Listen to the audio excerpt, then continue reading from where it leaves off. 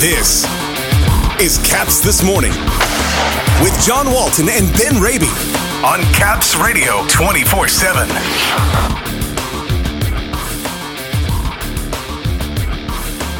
The Capitals season comes to a conclusion against Boston in Game 5.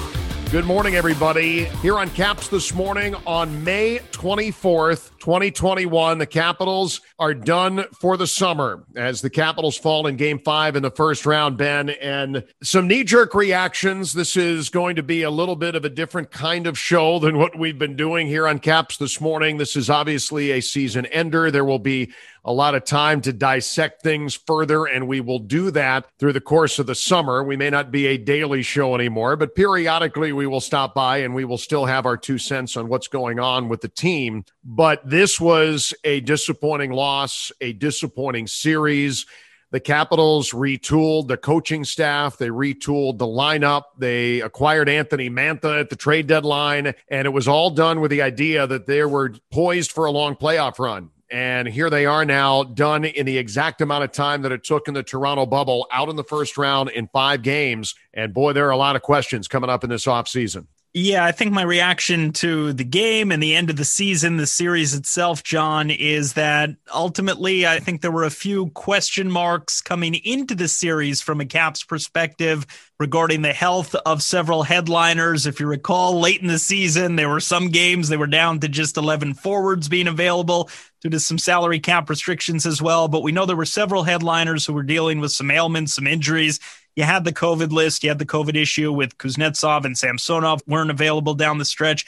And I just felt, and we talked about it on this show, at the end of the season, ideally, you're fine-tuning things. You're just finalizing chemistry, timing, etc. in that final game or two of the regular season.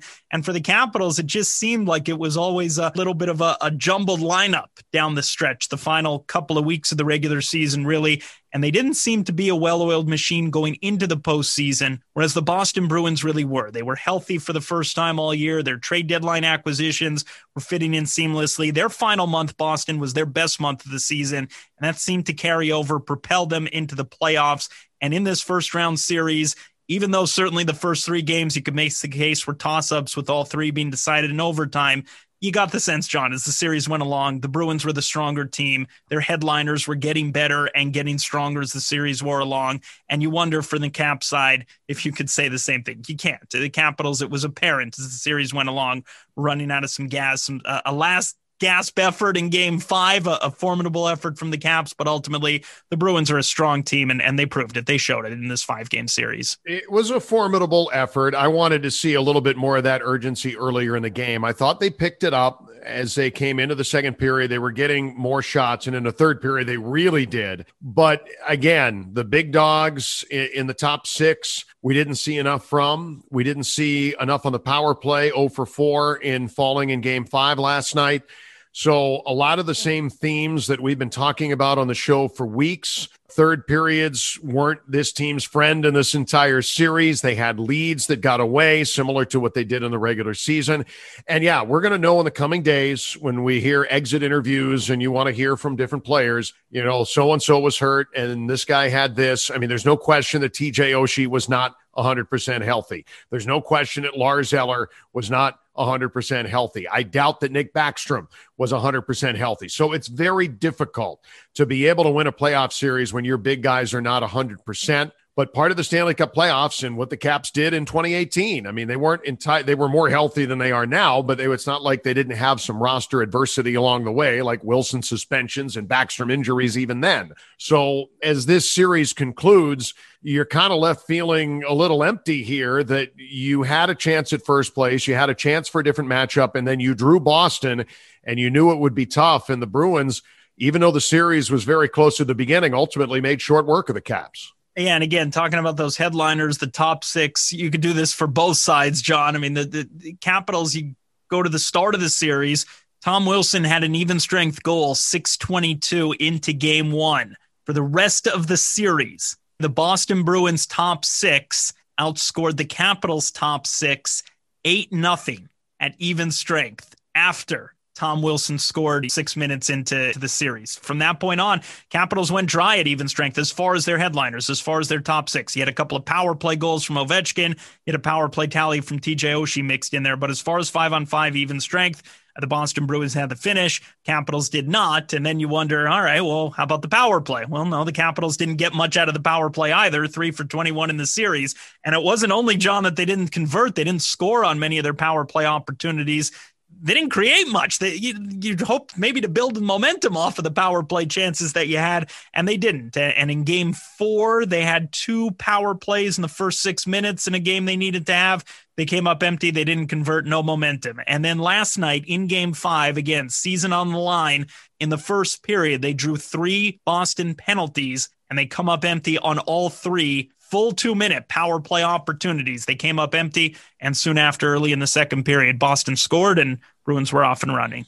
The hard part for me, Ben, and again, these are knee-jerk reactions. We're going to get into things like Ovechkin contract and improving team speed and finding a veteran goalie and all of those things that the Capitals no doubt will do. There are changes coming. You don't have 3 straight first-round exits and stand pat. So, I mean, you know that those are coming. It boggles my mind that we are sitting here now with a first-round exit in 5 games where in Toronto – in July, in the bubble, a matchup with the Islanders, and the Capitals did not have a good series with the Isles. Todd Reirden was dismissed. The Capitals wanted to upgrade to have a veteran coach instead of a first-time head coach.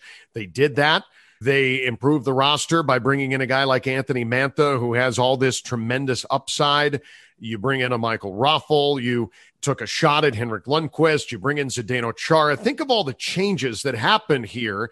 And here we are this morning talking about a team that did exactly what they did in Toronto. They bowed out in 5 games. I will say during the regular season, I think if we look at the big picture, during the regular season, John, we didn't anticipate this. It felt during the regular season, all right, things were going to be a little different. We lauded Peter Laviolette several times on this show for bench management, ice time allocation. We saw Jacob Vrana sit as a healthy scratch a couple of weeks before he was ultimately dealt to the Detroit Red Wings. If you weren't going to play a certain way, if you weren't committed, we saw in this series, Daniel Sprong sat as a healthy scratch a couple of games because of defensive shortcomings. And I know we had this discussion. I know, John, maybe you feel, a lot of people feel they wanted to see Sprong in because of just how much the Capitals were struggling offensively this series. But I bring it back to Laviolette to suggest he looks for certain things that maybe were lacking previously when it comes to accountability. And we do laud him for that. And I'm sure that will continue into his second season here in Washington.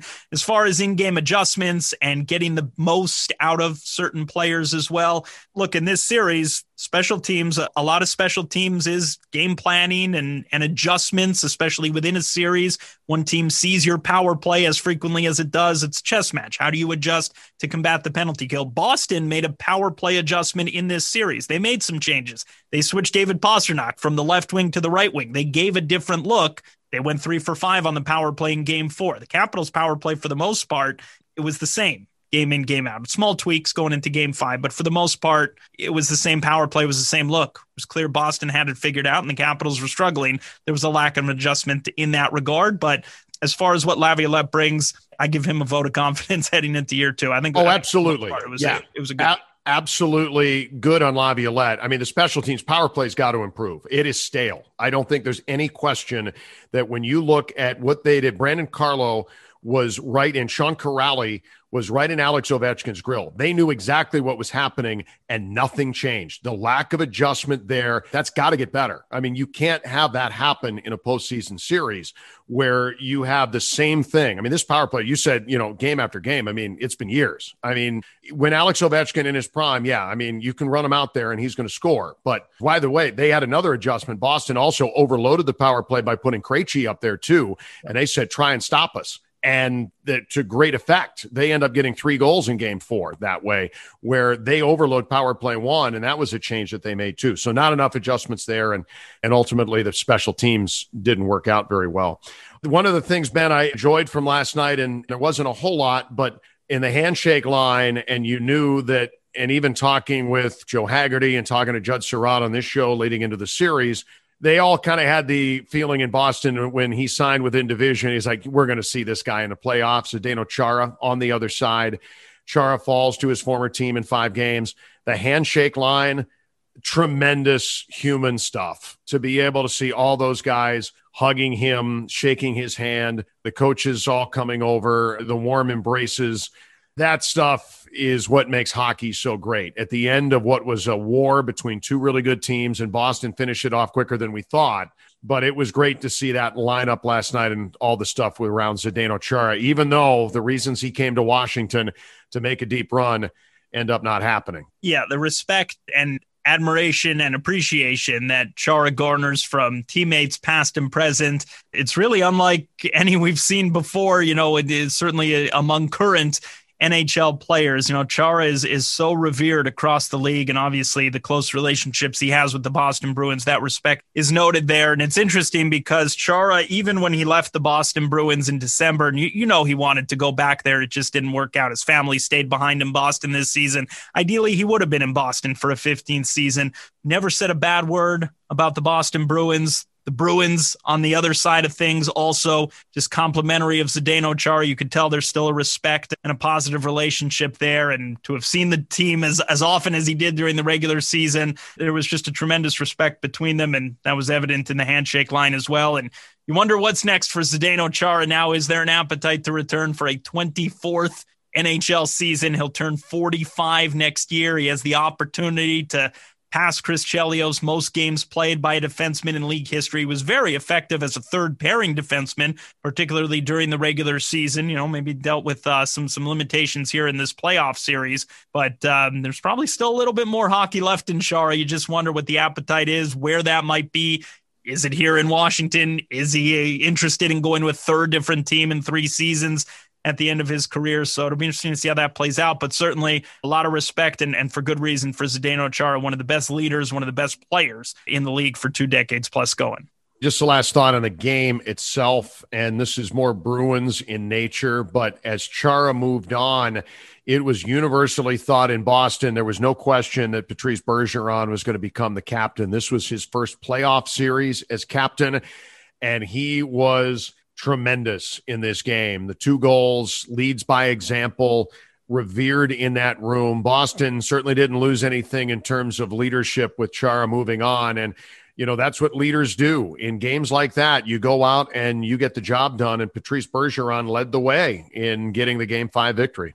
That's a good team in terms of how it's constructed too, John. The veterans that they still have there between Bergeron and Brad Marchand as well, wearing an A there, and he's got the shenanigans, Marchand, but he's a player, and when it comes down to it, he could play. But in listening to also the Boston Bruins commentary throughout this series, they commented, too, on the fact that Bergeron leads as well as Marchand's line mate. He sometimes has to reel him in, and Marchand listens to Patrice Bergeron. He's got a commanding voice there, does Bergeron, certainly leading by example. And, again, a formidable Boston Bruins team, a nice mix of veterans and very good young players, particularly on their back end. I said on the postgame show last night, John, it wouldn't surprise me. We'll see who they get next, Pittsburgh or the Islanders, as those 2 teams continue to duke it out physically and on the ice. Wouldn't surprise me if this Boston Bruins team has a deep run in them. Certainly they're built for a postseason run, and again, clicking on all cylinders with their leaders and their key cogs all seemingly playing very well here down the stretch and into the playoffs. Well, as we move forward here, there's going to be a lot of things to discuss in the coming weeks, and periodically we will do that. As I said at the beginning, this will not be a daily show in the off season, but we will still be here, and we thank all of you for listening. And this has been a very fun little project that has grown into something beyond our wildest dreams as far as listenership, Ben. We are among the most listened to podcasts for hockey in the United States at this point, which I never even envisioned when all of this started. We've had more than 20,000 listeners, and we've only been around since the beginning of March. So I'm very grateful for that. And I still have a game to do. I'm on my way out this morning to head to Connecticut to broadcast Winnipeg and Edmonton tonight. And I may see another handshake line tonight because Winnipeg wins last night in thrilling come from behind fashion to win in overtime 5-4 over Edmonton. So McDavid on the ropes, and I may end up having a couple things more with NBC before the week is over. But we will be back, Ben, here, and we will do this. I thank you for all of your contributions to this little project, and we will certainly keep it moving forward. But this has been a lot of fun. I know it's been fun for you too. Yeah, I agree. This has been fun, and definitely appreciate all the feedback we've received from listeners and on social media, et cetera. And I will say, final thought, for folks who do enjoy the podcast, I'm not a big, techie guy. We talk and then it goes on the internet as far as I'm concerned, John. But I've been told that the ratings and the positive reviews, those also help. So folks who are listening, whether it's via Spotify or Google Play or Apple iTunes, wherever you get your podcast, leave a rating, leave a positive review. Goes a long way, I'm told. So we'll look forward to that, and we do appreciate all the feedback. So thank you. Well, look at you being a marketing guy. I love that. Thank you, Ben. Appreciate that. So for the regular season and into the postseason, that'll do it for us here on Caps this morning. But we will be back periodically. There's going to be a lot of news happening in the offseason. We will have you covered when news breaks. We will be here. We will be here around trade deadline time. We will be here whenever Seattle has their pick from Washington. We will be talking about that. No doubt some changes coming after 3 straight first-round exits, but we will have it all covered for you here on Caps this morning. Ben, have yourself a wonderful summer, will you? Happy off season, John. For the latest on the Capitals and hockey news around the clock. Let's go, Caps! Tune in to Caps Radio 24/7. Listen online via the Capitals mobile app at capsradio247.com or ask Alexa to play Caps Radio 24/7 on TuneIn.